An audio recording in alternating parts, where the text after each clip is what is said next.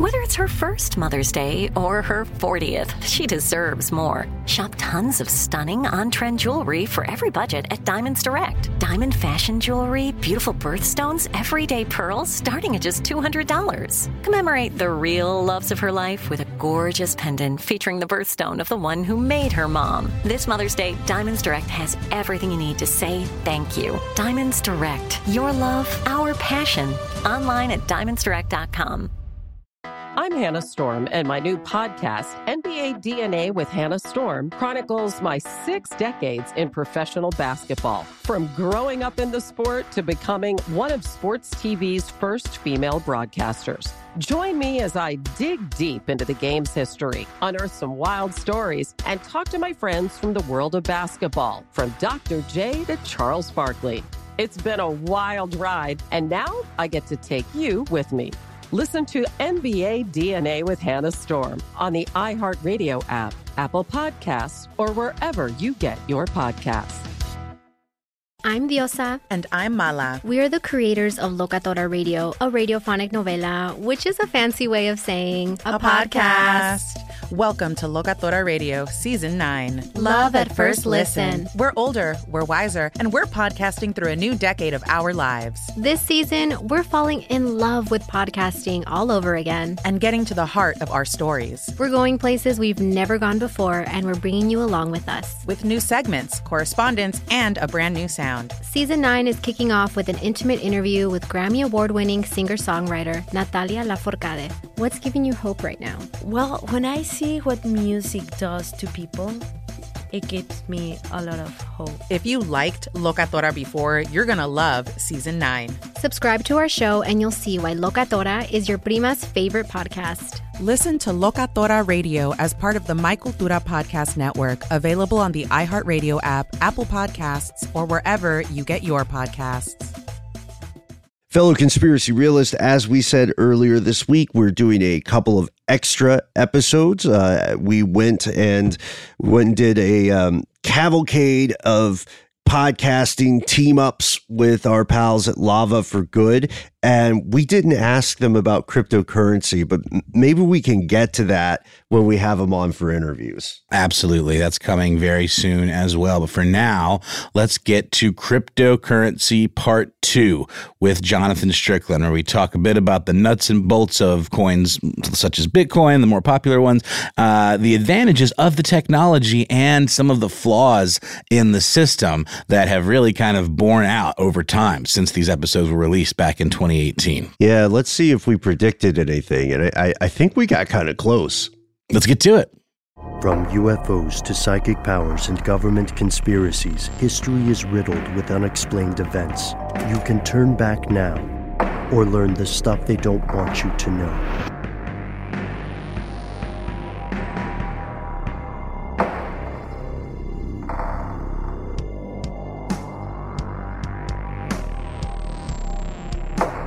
Hello and welcome back to the show. My name is Matt. My name is Noel. It's good to have you back. Yes, agreed. They call me Ben. We are joined with our super producer, Paul Decant. Most importantly, you are here. You are you. That makes this stuff they don't want you to know. Cryptocurrencies Part 2. I just followed through with that because it rhymed. It had a bit of a flow. But we are not alone today. No, we are joined again with our longtime friend / nemesis of the show, recurring guest, who I think may have been the guest with the most appearances on Stuff They Don't Want You to Know. Yeah, we've got a jacket for you, a la SNL. Mm-hmm. It's really fun. We get to go to the join the 5 Times Club. Well, yeah, you exactly. get to meet Steve Martin, but Excellent. You have to also meet Chevy Chase. Ladies and gentlemen, Jonathan Strickland. Hey, and just like love, I was inside you all along. Ugh. What? Yeah, it's gestating. I've been meaning to get that checked out. Sorry. Yeah. Are you doing a reference? What? So Jonathan, thank you so much. Yeah. Thank you so much for coming back on the show. In our previous episode, we discussed the nuts and bolts of cryptocurrency. Yeah, and blockchain technology. Mm-hmm. Mm-hmm. And one of the things that we agree would probably be the best move for you listeners, friends, and neighbors if you are not familiar with cryptocurrency, please check out episode 1 before you go to this episode, because we're gonna cut past that. We're gonna cut past that blockchain jive. Sure. Yeah, and on other past episodes, we've discussed some of the darker sides of what cryptocurrency might be, and you're here to really shine a light in some of that darkness. Let's see what's real, what's not. Yeah, I'm happy to at least to impart to you what I know. And I wholly admit there are things I do not know, but I don't know what those are. So here we are. You got unknown unknowns. Yeah. So for a peek behind the curtain, several weeks ago, Matt, Noel, and I began talking about doing something on cryptocurrency conspiracies. And I think a lot, Noel, you had come with this idea, and I think a lot of it was inspired by conversations we'd all been having both together and as individuals about speculation and booms and busts in cryptocurrency and the proliferation of non-Bitcoin cryptocurrency. And one of the things that we wanted to do with this episode is get your take on some of the allegations that Matt has mentioned about different, rumors, allegations, perhaps stereotypes of cryptocurrency. The first one, which is probably the most apparent and something I think you probably remarked upon in tech stuff as well, which is one of Jonathan's other podcasts available wherever you find your favorite shows.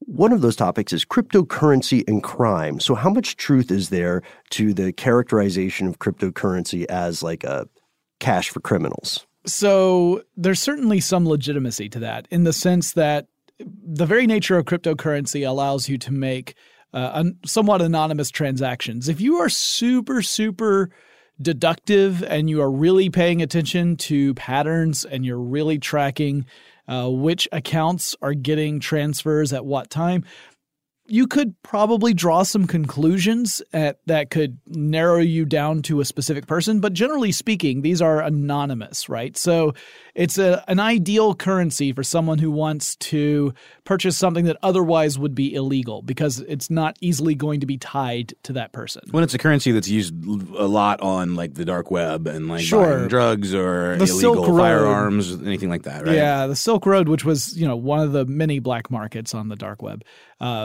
which has been shut down and opened up again and shut down repeatedly. That was one of the places known for accepting Bitcoin currency from pretty much the start of Bitcoin, once it really got going. So a lot of people immediately began to associate Bitcoin with this concept of the currency you want to use when you want to do something illegal, whether that might be purchasing drugs or weapons or paying someone to do something terrible to someone else. All of those were allegations. Like pranking them or something? Or assassinating. Pranking to death. Yes, pranking to death. He's been pranked to death. Yeah, it was a lethal banana pie to the face, except way more violent and splatty. So is this like Law and Order Carrot Top? Yes, it's or Gallagher. Yeah, it was hit by the watermelon smashing mallet. So seriously, though, that was certainly an element. And it very quickly got this reputation in those early days, and it's somewhat earned, not entirely. I would argue that Bitcoin kind of falls victim to the same thing that peer-to-peer networks fall victim to, which is that both technologies can have their uses in illegal activities, but that wasn't necessarily what they were made to do. Peer-to-peer networks were created so that it would be easy to distribute files quickly across the network, big files. And that doesn't necessarily mean something like a movie that you don't have the rights to. It might be something that you can freely distribute.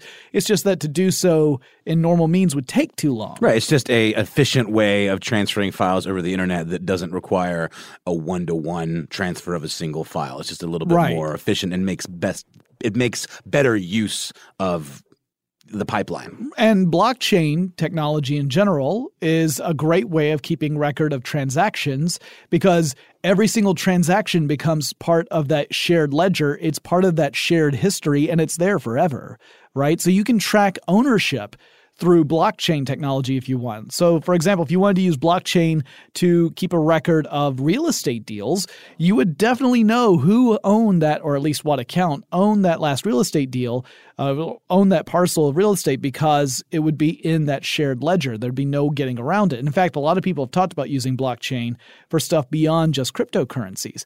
So there are legitimate uses for it, but it's hard to escape that reputation once you get it. Certainly, there are still people who are using Bitcoin to do stuff that is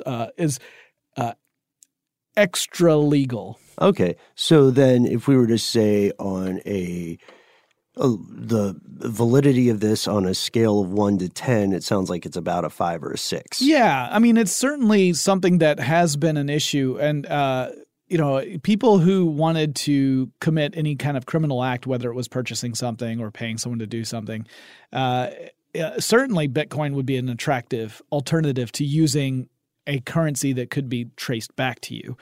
Really, it's not the currency so much that's traced back to you, it's the transaction itself, right? Because often these transactions have to pass through a third party. It's that third party that is the barrier for a lot of people. Isn't this the thing, though, where, like, with Facebook, you're constantly having to accept updated terms of service and things like that? Obviously, using something like Bitcoin or being part of one of these exchanges, there's no such protection. So who are we to say that, all of a sudden that anonymity goes out the window or something fundamentally changes about the way business is done? I mean, it all depends on how you've set up your wallet.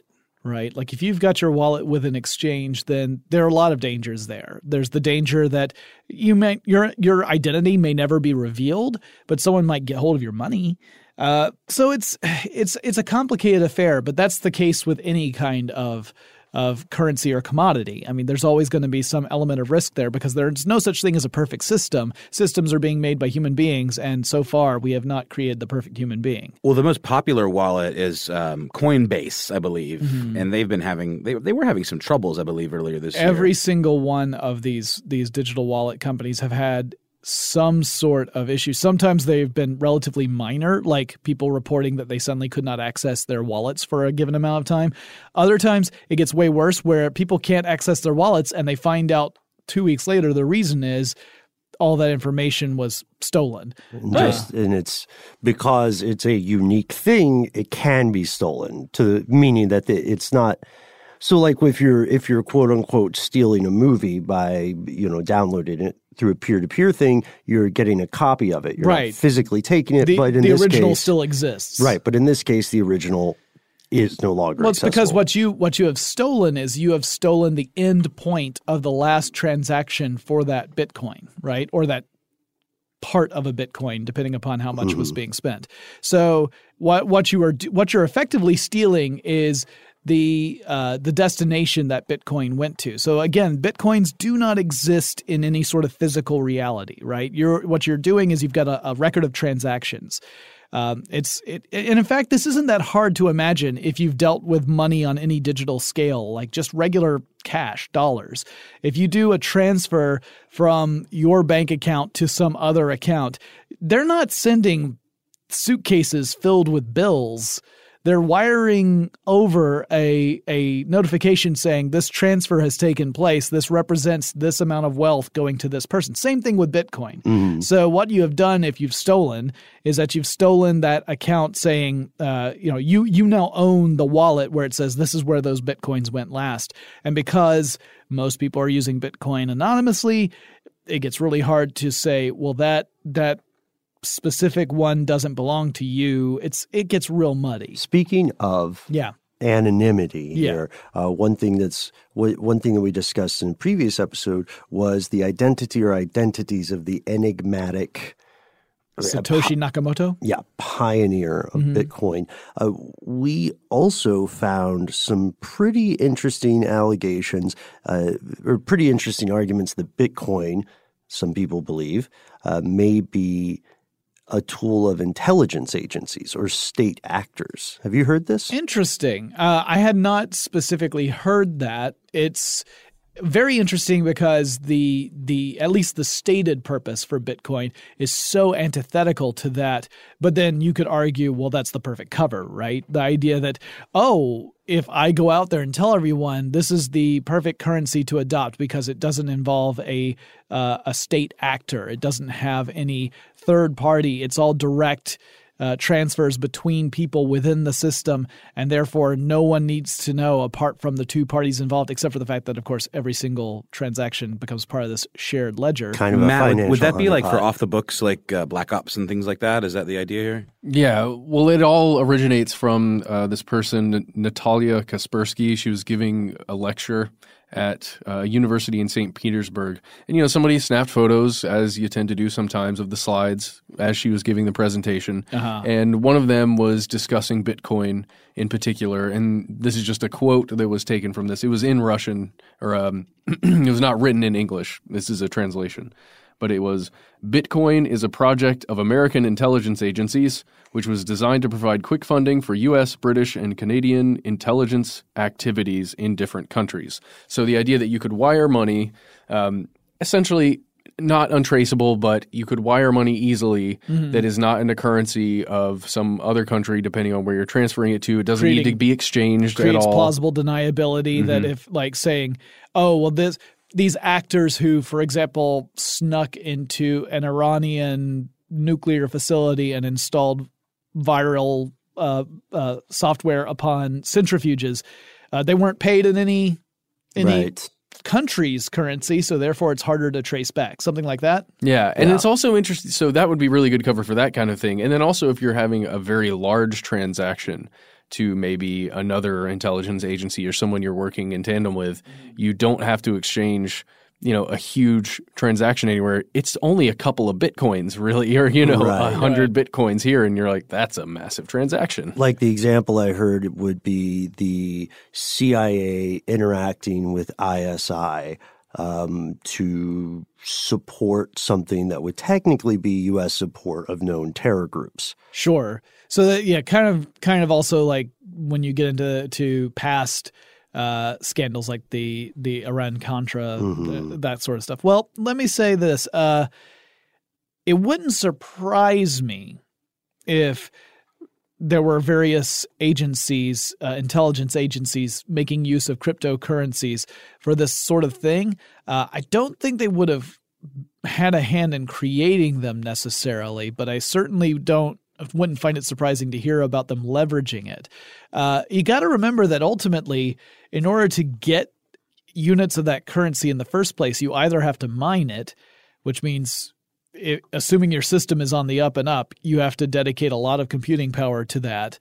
And knowing that once that secret is out, once everyone knows, and the system depends upon everyone knowing, once everyone knows how the mining process works, there are going to be lots of people working very hard to be really good at that because that's how they earn money.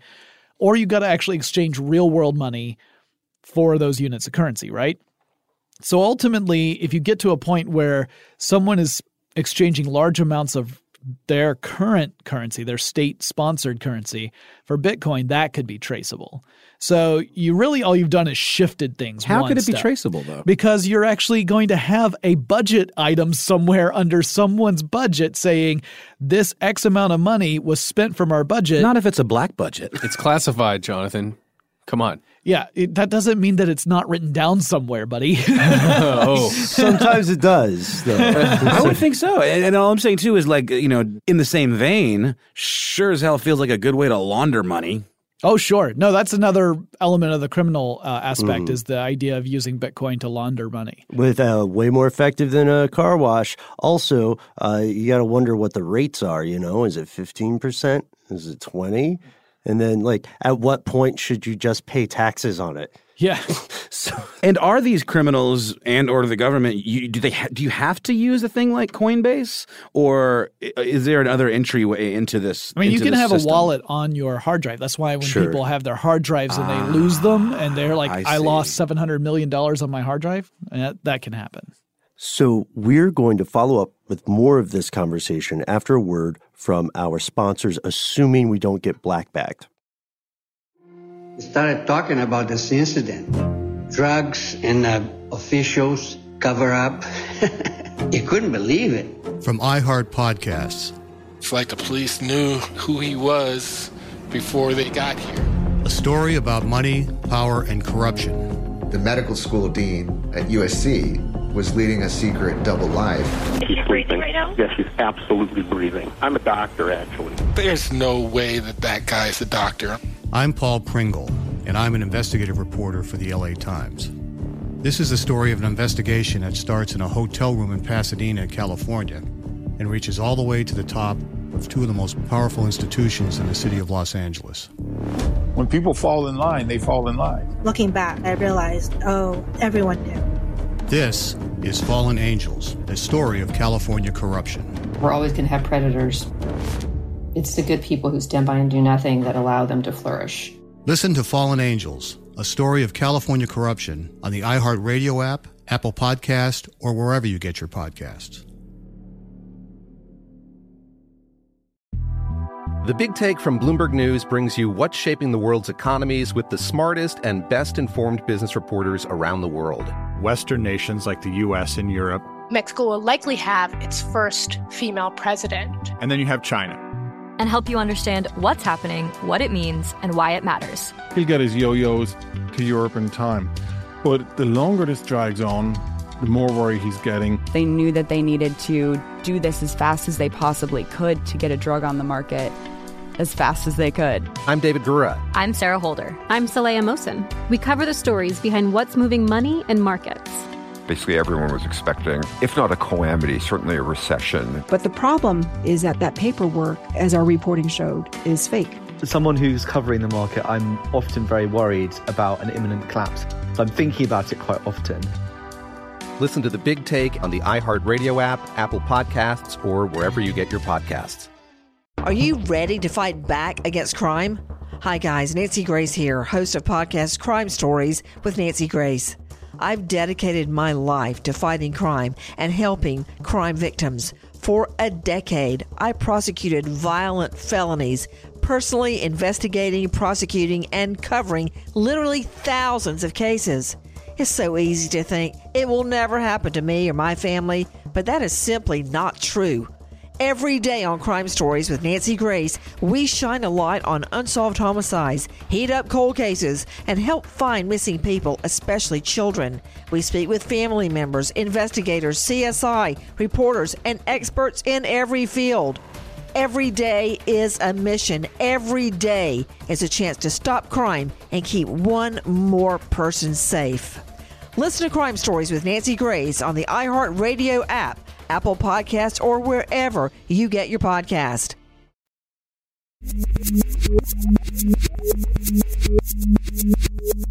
Holy smokes. We made it. Noel stole my bit.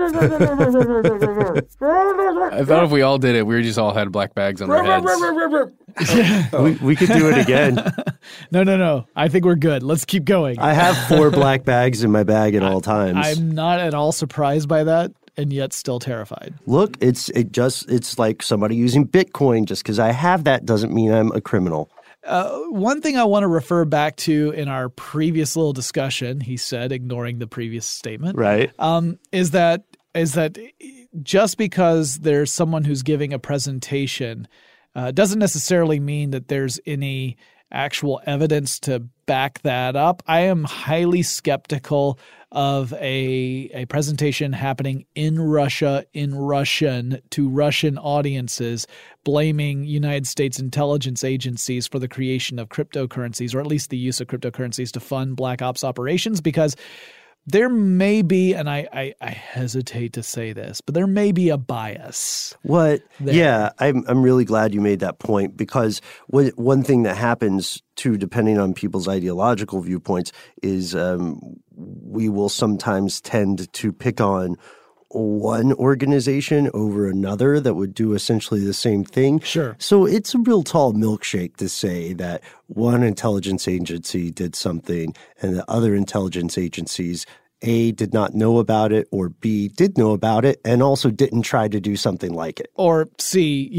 wasn't already doing exactly the same thing. Right. Like it is not a stretch of the imagination to think that like I said before, I would not be shocked to find out that there had been use of cryptocurrencies for these sort of black ops operations, because by their very nature, everything is trying to avoid detection in from the get-go. But I also would not be shocked to hear that, say, the KGB had used cryptocurrencies to pay, I don't know, hackers in North Korea. I'm going to go out on a limb and say there's no way that's not happening. At least a little bit, yeah. Yeah, man. Like, it just seems rife for that kind of stuff. And, like, that's what these black ops are all about, is that kind of freewheeling attitude where it's just like improvising and figuring out different ways to do things. And, it's all about being up on the latest technology. And I don't know, it just seems... It rings true for me. If they want to use the cryptocurrency spy cred, that would probably be a good getaway. Here's another aspect of this that I think argues in favor of this behavior. It's that we're now, as a species and as an agglomeration of state actors, seeing a fundamental transformation in the nature of warfare, right? We know that there is a ticking time limit to the usefulness or efficacy of cruise ships, right? We know that for several decades, with great success, countries that would not normally be able to fight in a conventional war have successfully funneled time, blood, sweat, and tears, and plenty of R&D into asymmetrical warfare, which is why we see, so-called hacker or bot armies influencing opinion through soft power stuff like propaganda. The new war, or the new theater of war, people at the Pentagon are always saying, is informational, right? Well, you've already seen, over the past decade, we've seen numerous examples here in the United States of foreign actors who have infiltrated various information systems. Oh, like Arnold Schwarzenegger. That's more of an overt one, but I was thinking of things like in the electric grid, the power grid. Mm-hmm. There have been numerous occasions where security experts have looked at the different systems and various major power companies and throughout the power grid in the United States and said, there's evidence here of foreign hackers putting in code to help infiltrate the infrastructure. To what purpose? Who's to say? But it's not a stretch to imagine that these are all kind of little trigger points that should someone want to do serious damage to the United States, you flip a switch and you overload a power grid. You make it so that it is going beyond its capabilities. You could actually physically snap power cables if you're sending enough juice through. You get to a point like that, you cripple the infrastructure, and it creates enough chaos for you to get away with other stuff if you need to. So there's entirely that possibility. Now, the fact that nothing like that has actually happened, we haven't seen any rolling blackouts due to this, means that whatever they were trying to do, they had not actually, they hadn't actually pulled that switch, but they had started to lay the groundwork.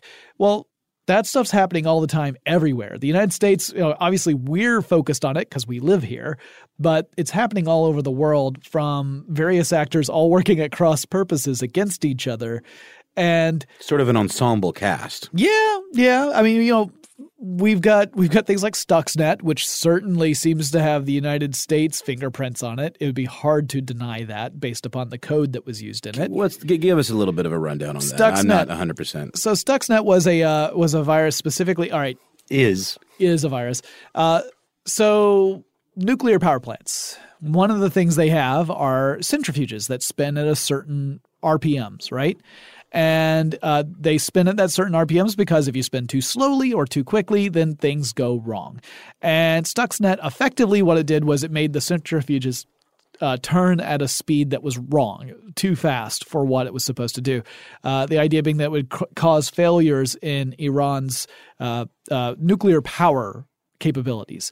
And it kind of worked. It's tough to do because these facilities mostly have air gaps. Air gaps are where you do not have a connection between your internal system and an external system.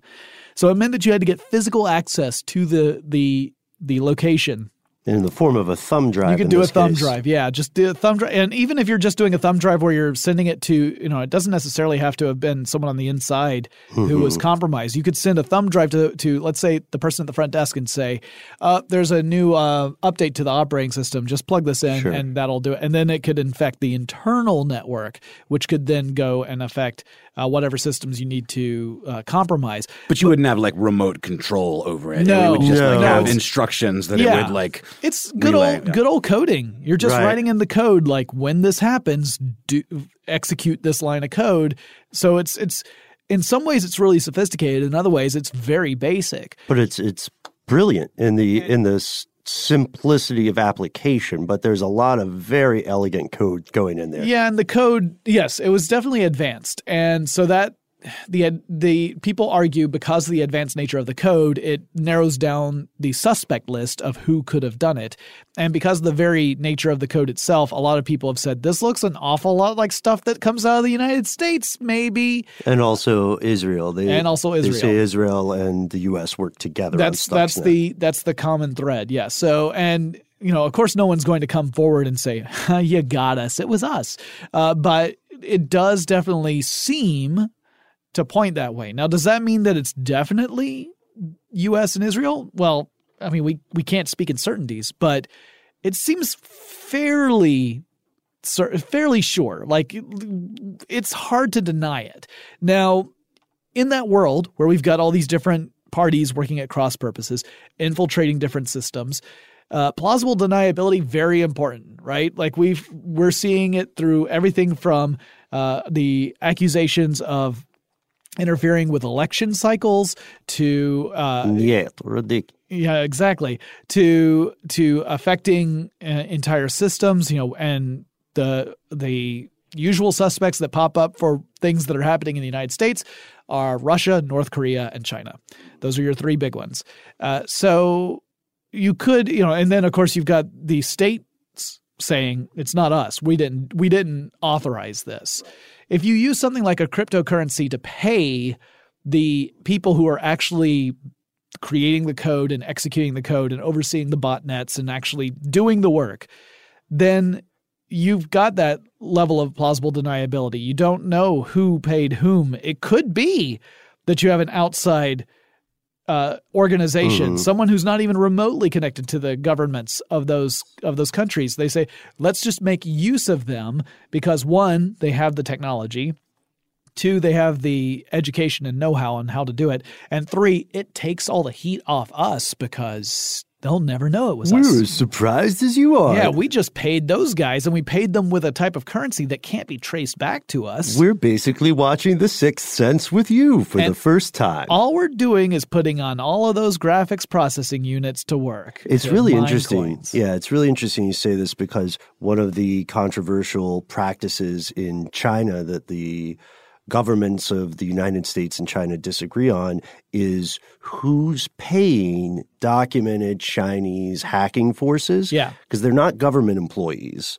And the Chinese position for some time has been this is just a group of idealistic, very nationalistic people. These are people who identify with China's philosophies, but they are not in any way sponsored by or endorsed by the government. For example, when Sony had their massive data breach where gigabytes of data, like mostly in the form of movies, but lots of other stuff too, including like records of executives and actors and all this other stuff that got leaked out.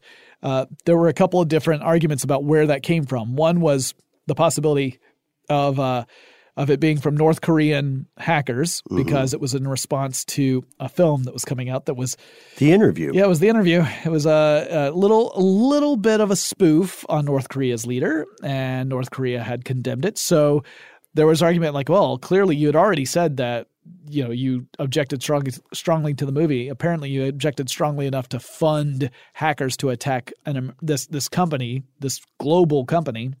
Apparently the movie wasn't even very good. It's not that good. I've seen it. It was fine. We did an episode on this that you appeared on, Jonathan. Yeah. Do you remember that? This idea of sophisticated coding and the separation of the true actor from the appearance of an actor leads us to another very strange question. So far, when we've been talking about the hidden hands behind cryptocurrency, sure, we've been talking about humans.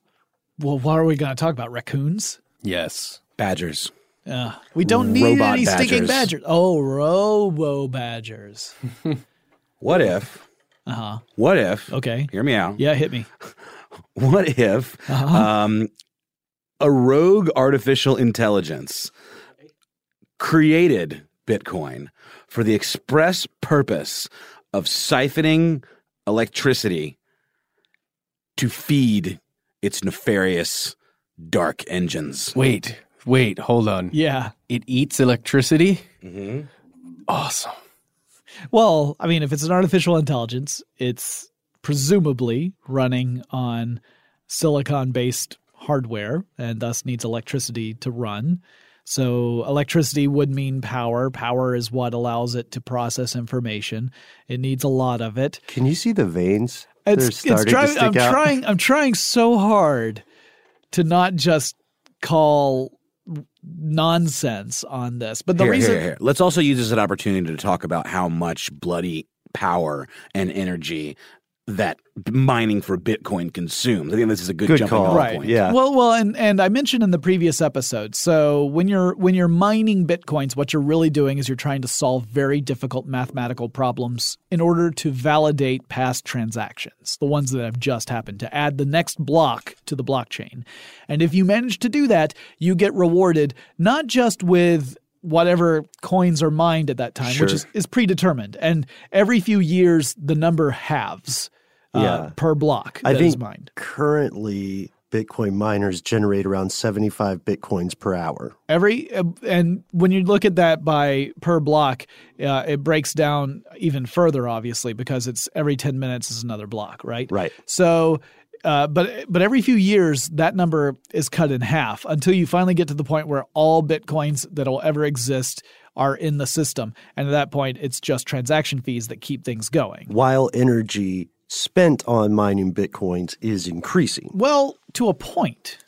So if you get to a point where the number of Bitcoins you get per transaction completed is small enough, then you have to reconcile that with how much money you are spending on the electricity being used for the processing power. And if you're spending more money on electricity than you're making money in the Bitcoins you're mining, that's a losing proposition and people are going to start to back off. Here's the thing, though. According to an article on Motherboard, right now, with the trajectory of Bitcoin value being what it is, they say it would be profitable for miners on the whole to burn through more than 24 terawatt hours of electricity in a year's time. Sure. Yeah. But these are making lots of assumptions. Assumption number one is that the value of Bitcoin is going to continue to be high enough for that to be true. And we don't necessarily know that. I suspect it is going to be true. But over time, that is, by the nature of what Bitcoin is, going to decrease. It has to, because that's just how, unless Bitcoin's value just continuously skyrockets and just keeps on building and never takes enough of a backtrack to settle back down to whatever, like $10,000 per Bitcoin, which is still a huge amount, no doubt about it. Then you do eventually get to a point where you're getting a decimal, like 10,000th of a Bitcoin when you successfully mine a block. It doesn't make sense for you to continuously use that much power because you will be spending more money than you get. That's down the road, though, because it's when you've gone a few years where this number keeps halving until it gets down to this tiny, tiny number. But eventually you get to a point where it won't make sense to spend that much electricity.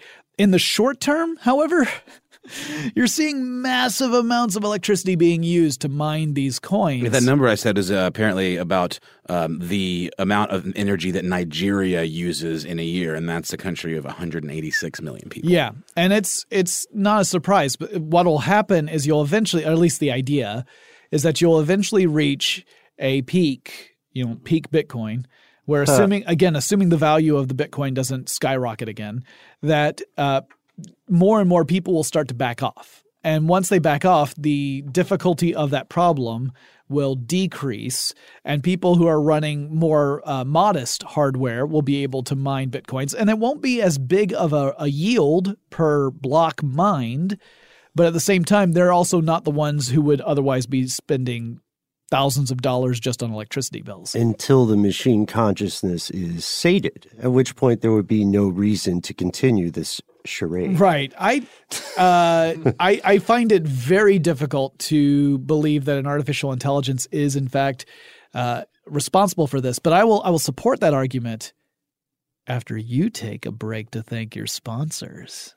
How could you? We started talking about this incident. Drugs and officials cover up. You couldn't believe it. From iHeart Podcasts. It's like the police knew who he was before they got here. A story about money, power, and corruption. The medical school dean at USC was leading a secret double life. She's sleeping right now? Yes, she's absolutely breathing. I'm a doctor, actually. There's no way that guy's a doctor. I'm Paul Pringle, and I'm an investigative reporter for the LA Times. This is the story of an investigation that starts in a hotel room in Pasadena, California, and reaches all the way to the top of two of the most powerful institutions in the city of Los Angeles.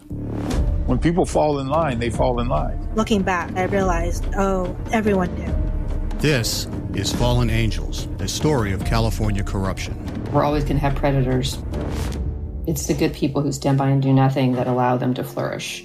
Listen to Fallen Angels, a story of California corruption on the iHeartRadio app, Apple Podcast, or wherever you get your podcasts. The Big Take from Bloomberg News brings you what's shaping the world's economies with the smartest and best-informed business reporters around the world. Western nations like the U.S. and Europe. Mexico will likely have its first female president. And then you have China. And help you understand what's happening, what it means, and why it matters. He'll get his yo-yos to Europe in time. But the longer this drags on, the more worry he's getting. They knew that they needed to do this as fast as they possibly could to get a drug on the market as fast as they could. I'm David Gura. I'm Sarah Holder. I'm Saleha Mohsen. We cover the stories behind what's moving money and markets. Basically, everyone was expecting, if not a calamity, certainly a recession. But the problem is that paperwork, as our reporting showed, is fake. As someone who's covering the market, I'm often very worried about an imminent collapse. I'm thinking about it quite often. Listen to The Big Take on the iHeartRadio app, Apple Podcasts, or wherever you get your podcasts. Are you ready to fight back against crime? Hi guys, Nancy Grace here, host of podcast Crime Stories with Nancy Grace.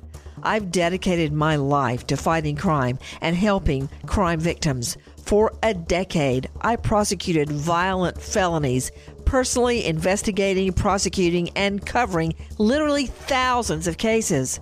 It's so easy to think it will never happen to me or my family, but that is simply not true.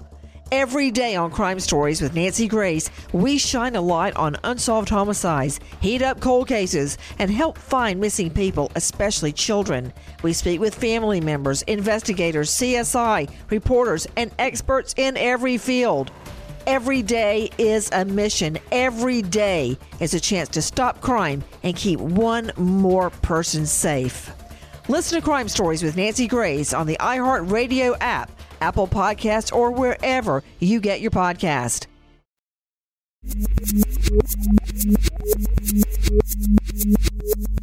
Such cheek, Jonathan. I am cheeky. The sand. Sorry, guys. I saw an opportunity and I went for it. So I said that I was going to support my argument. So the biggest argument I would make is just that artificial intelligence is nowhere near the level of sophistication necessary to create a system anywhere close to that complicated. I follow the bleeding edge of artificial intelligence. And there's some amazing stuff in machine learning.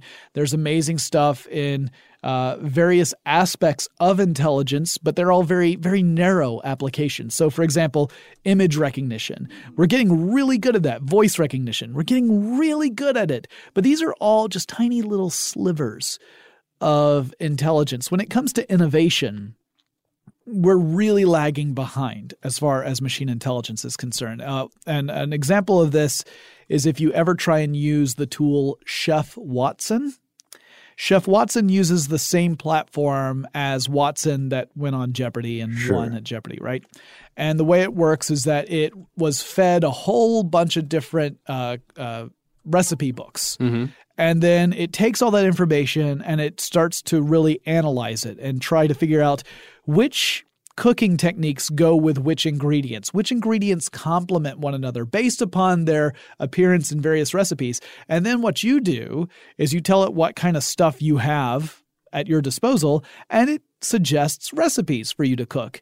And they're bonkers crazy. What's an example? So, for example, there's cauliflower fricassee. One of the optional ingredients in cauliflower fricassee is cauliflower. I'm serious. Like, I'm going through the list of recipes and there's this cauliflower optional. I'm like, so burning question. Yeah. I've always wondered what constitutes a fricassee. An excellent question that I am not prepared to answer, but I will tell you this, that Chef Watson it's dynamically creating these recipes. So if you were to put the exact same recipes in or exact same ingredients in as I did, you would get a different recipe. If I did it twice in a row, I would get two different recipes. And they would be recipes that were created on the spot at that moment, not like stored in some database and then retrieved. So it's not like search results. It just goes to show that Watson has moods, man. Well, my point being that Watson hasn't quite nailed it yet. Sure. This is about cooking a meal that is edible to human beings, creating an entire cryptocurrency system in order to mask the consumption of energy is an order of magnitude more complicated. And I just cannot conceive of that being in the realm of possibility. Well, of course not, man. You have a meat brain. Yeah, maybe that's the problem. What if Satoshi Nakamoto is working with the machines, is aiding the machines in this endeavor because he wants to be the number one meat bag when the takeover happens? He doesn't want to get caught in that Skynet. Right. Da-da-da-da-da. It's made of lasers. Yeah. We're doing references today, folks. Sorry, you invited me on the show. I That's knew kind of what happens. We knew what we were getting into, and we welcome it. I think this is a fascinating idea. The idea that there could, like, to me, this is on the same level as someone who suggested, and I mentioned this in our previous episode too. Someone who suggested that the reason why the Large Hadron Collider suffered so many setbacks early on when it was first going to come online was that supposedly someone from the future, some entity from the future was traveling back in time to sabotage the Large Hadron Collider because once it turned on, it would cause some sort of calamitous event that would perhaps extinguish the human race. Mm-hmm. And so there were, whether those were theories that were expressed in jest or seriously, I don't know. I mean, they seem tongue in cheek to me, but I can never tell if someone's being serious or not, which is why I am so awful whenever I go to stand up. But the fact that those were put forward, it seems very similar to this kind of suggestion. And while it's fun to think about, and I certainly think it's a great premise for like a science fiction story, it's just not quite within the scope of what we're capable of doing right now. What do you think, Matt? I think it's just hiding. You just think the artificial intelligence is hiding? Yeah, it's like, look at all this energy usage. I'm not in here. I'm not inside. To what end? Well, it's hiding till one day we get all of those slivers that we're talking about of innovation into one unique piece of just what it means to be a human. Then it will know, and then it will become. I think any artificial intelligence of that sophistication would be able to essentially, and would have already infected all networks and distributed itself to a point where we are already superfluous. And why did the lights just flicker? Okay, well, never mind. I'm gonna drop off. I'm gonna drop off on that line of logic right now. I'll tell you the problem there, though, is inherently artificial intelligences don't have hands what with to build stuff, right? So they need us for a time, and then it's lights out until robots are better. when they get better robots. That's what I'm saying. The robots these days, I mean, they're hard pressed to walk across the room. They're a little clunky. That's again why I sit there and say that our ability to create an artificial intelligence of sophistication that would be able to do this is kind of laughable, because we're still at a point where a robot that is designed to learn how to open doors will sit and stare at a door for 6 hours and then reach out and pull a door that's meant to be pushed. It might have a different handle. I do that all the time. Yeah, I literally ran into a door yesterday. No, I also don't expect you to create a cryptocurrency to hide how much power you are consuming. Hey, I make no secret about my consumption. Yeah, and don't sell it. Don't sell them short. So we've looked at at least three of the really big ideas, right? That somehow on this idea of artificial intelligence or machine consciousness, maybe there isn't some sort of proto Skynet entity out there, but would you be as quick to dismiss the idea of some of the same lessons learned from high frequency trading or algorithm studies? Like I know Bitcoin mining is using algorithms. Yeah, absolutely. I mean, that certainly people are using artificial intelligence in order to work with Bitcoin, but I don't think Bitcoin itself is a product or is being manipulated on that grand a scale by artificial intelligence. But yes, as you mentioned, high frequency trading, that's where you've got computer algorithms that are making thousands of trades per second, really, far faster than what any human can do, and you end up seeing little mini crashes and bubbles in the stock market as a result. I can't believe we almost forgot. In the first episode, we left off at the very end with something we need to get to, even if it's just at the end of this episode. Whales. Oh, so yeah, I'm happy to talk about whales because you guys were talking about different questions to ask. And one of the questions you had was, could there possibly be any entity or organization that could really work to leverage Bitcoins in some way that could be harmful to others? That leads us to the discussion of whales. What are whales? Why do we call them whales? Whales, that's a term within the Bitcoin sphere for organizations or people who own a large number of Bitcoins. And it is estimated, Bloomberg did a piece on this in 2017, that 1,000 people own 40% of all the Bitcoins out there. There's already economic inequality. Yeah.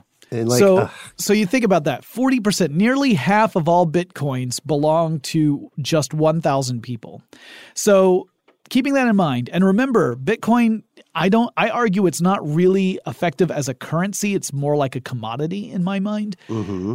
Let's say that you've got these 1,000 people, and through their circles, they just have learned, even if it's only a portion of them, learn who the others are. Okay. Right? So it's a loose confederation of Bitcoin owners.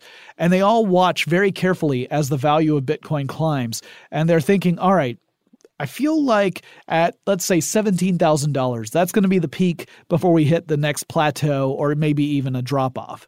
What we're going to do collectively so that we can really cash in is we're all agreeing at X amount of time, we're all going to liquefy our Bitcoins so that we can maximize our profit and then get out before the crash, which means that they would actually be causing a crash because they'd be dumping thousands, hundreds of thousands of Bitcoins on the market simultaneously, which would devalue it. Suddenly the demand would be far lower than the supply, right? It's typically the other way around.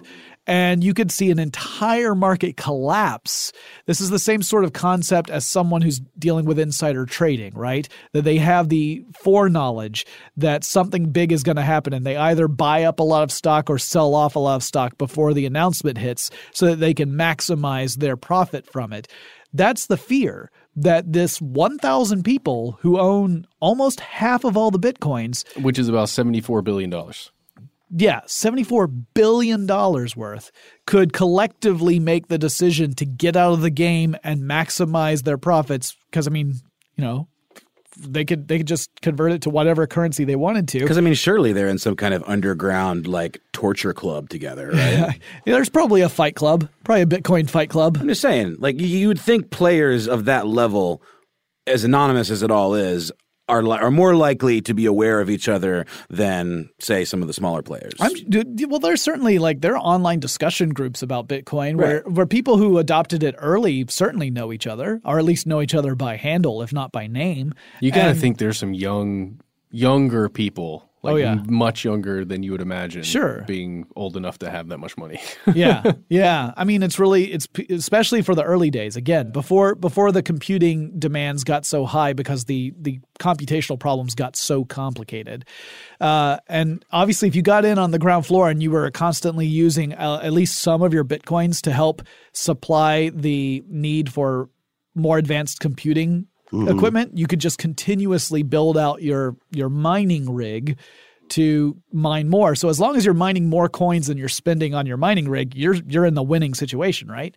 Well, if this group of people all decided that they were going to do that, it could be a total catastrophe for the currency as a whole. And there have been some folks who have said that Bitcoin is in a bubble and that bubble's going to burst.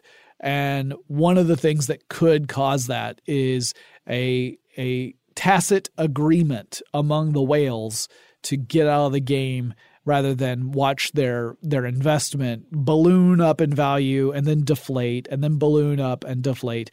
I mean, I can't imagine what that would do to me.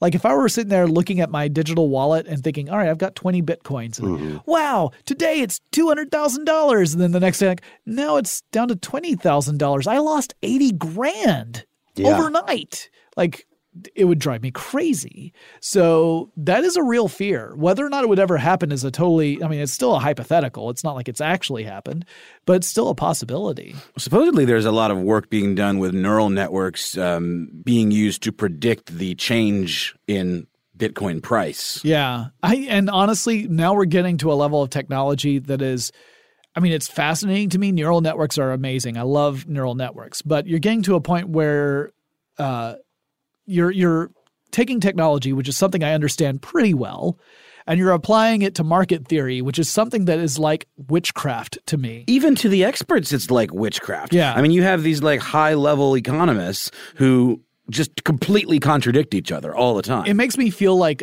string theory. Yeah. Because you talk to someone who's an expert in string theory and you say, you keep asking questions, you will eventually get to a question where they say like, yeah, the math tells me what it is, but I don't understand it. That's the thing. When you're at the bleeding edge of something, to use the phrase you had established earlier, when you're at that edge, people are guessing, and it becomes very close to ideology. There are economists that have clearly been demonstrably wrong over decades. Yeah. And they're sticking to the model. And the nature of an edge is that it's not that hard to fall off. That's true. That's true. It's really, I like that. I want it on a bumper sticker.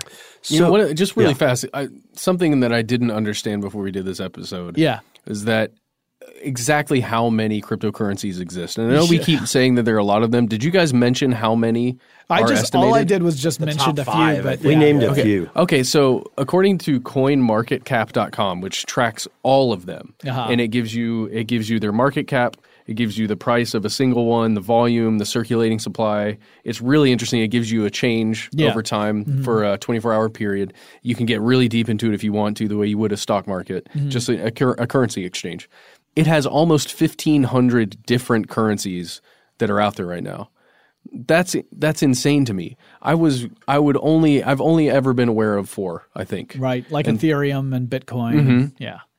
There are that many, and if you look through this list on this website, it's so much money just wrapped up in these ethereal things. It's so much wealth. Read those white papers, Matt. Sign up. That's my thing, though. What makes one more attractive than another? Is it just that it has a cooler name? Like I don't understand. I mean, it's honestly when you really boil it down, it's the ones that people feel are valuable. Consensual delusion. Yeah, I mean, it's the same thing as really any currency. Like if we go way back in time where we get to bartering, then we can have little philosophical discussions like Ben, really, do you think that this laptop I have is worth only 2 chickens. I don't care how close you are to your chickens.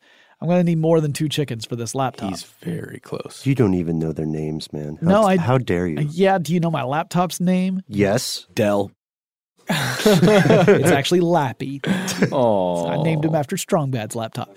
But no, it's a good point. But we could, that gets to a point where you argue, all right, well, how much is the thing that you make worth the thing that I make? Because I need what you have and you need what I have. And then the problem that came in is when, let's say that I need a table and the carpenter, Noel, you're the carpenter. Okay. I'm going to go to you and I'm like, I need a table. I'm a goat farmer. I can give you goat milk. And you're like, dude, I do not like goat's milk. Well, now I have to either find someone else who makes something you do need, trade the goat's milk for the thing that you like, Noel, and then bring that to you and then get my table, or we have to invent a currency because this is just too crazy. I need some other means of transaction. Let's just start a cult. This already sounds like a lot of work. Money is, dude. It really is. Money is. Yes. And just last thing, right now in all these different cryptocurrencies, there is over $500 billion circulating in this just somewhat vaporware of money. Yeah. I mean, I know it sounds crazy, but seriously, when you really look at all currencies, you realize that there's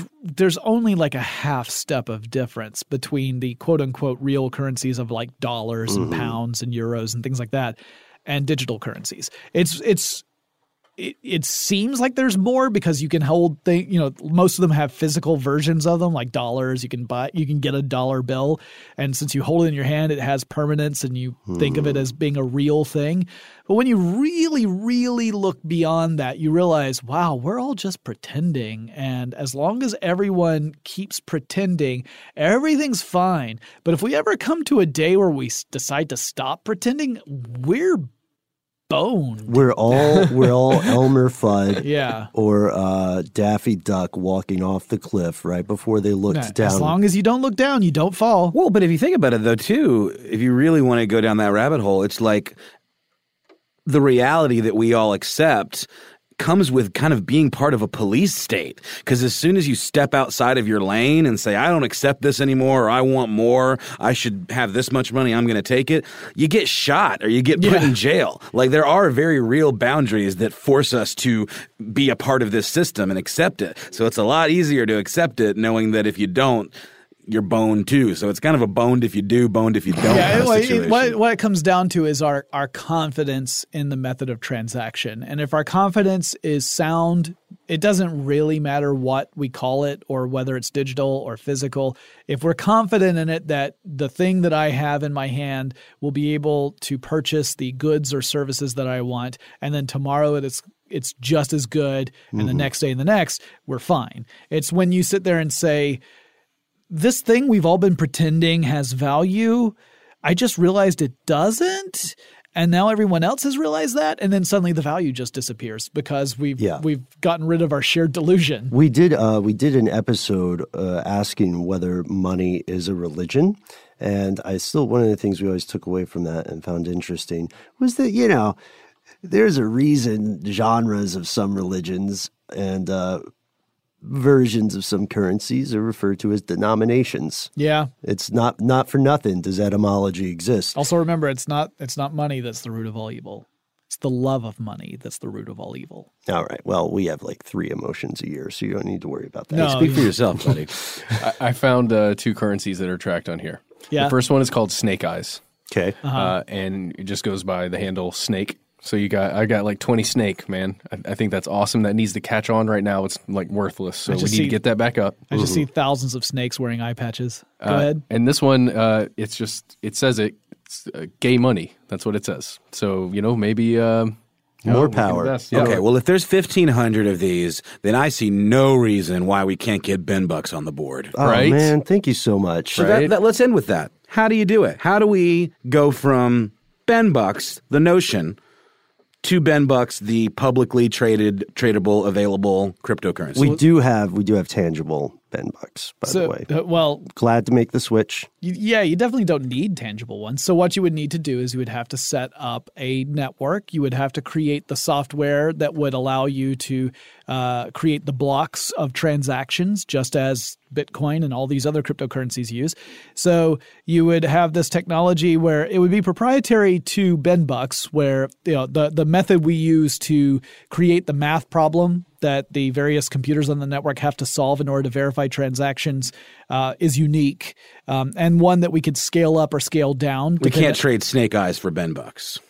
You could, actually. I mean, you can certainly, there can be, that's why exchanges exist, right? The exchange's purpose is to determine what is the relative value of all these different currencies so that you can make those exchanges.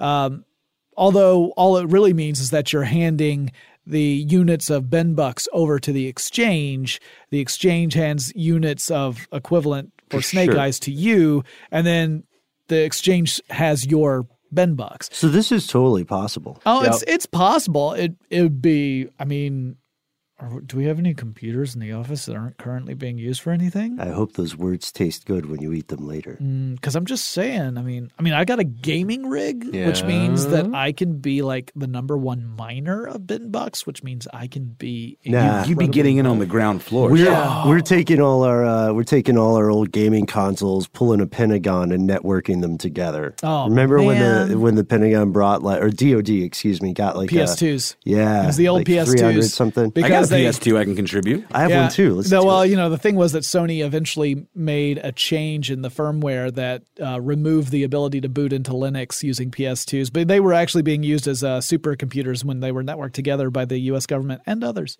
It was pretty cool. We could flash firmware or something, right? Yeah. Yeah, I think they might have finally lifted it. Honestly, I haven't kept up because PS2s are so 20 years ago? So, am I that old? So let's put an air gap in this conversation for fair. now.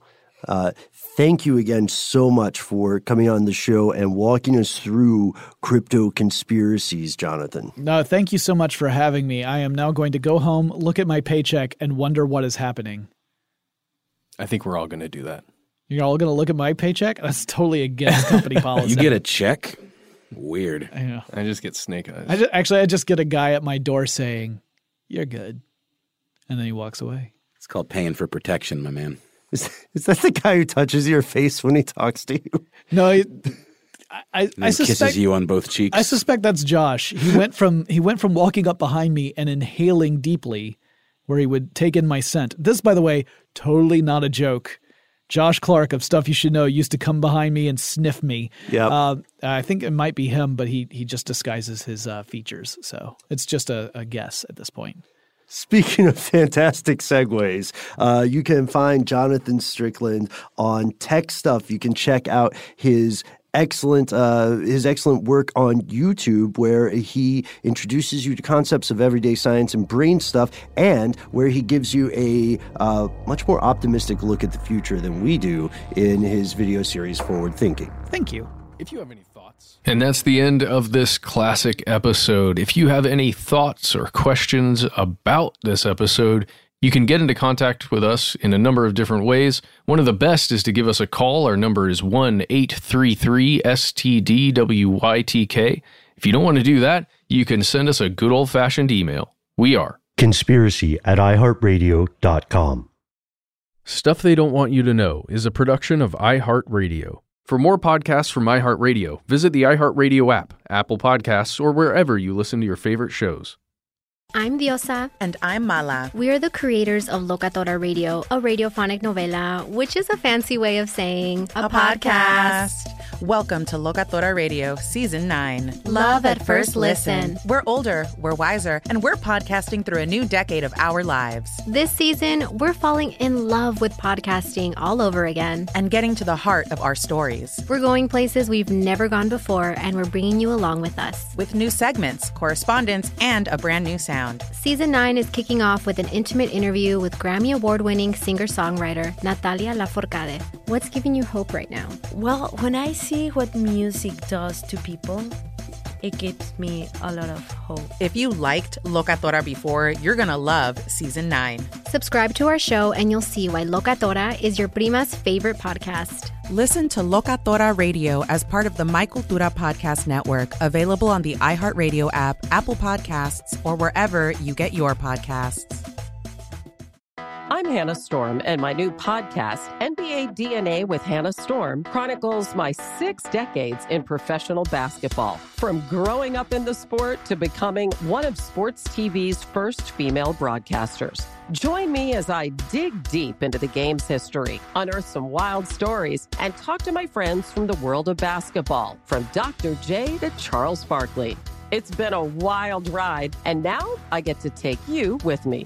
Listen to NBA DNA with Hannah Storm on the iHeartRadio app, Apple Podcasts, or wherever you get your podcasts.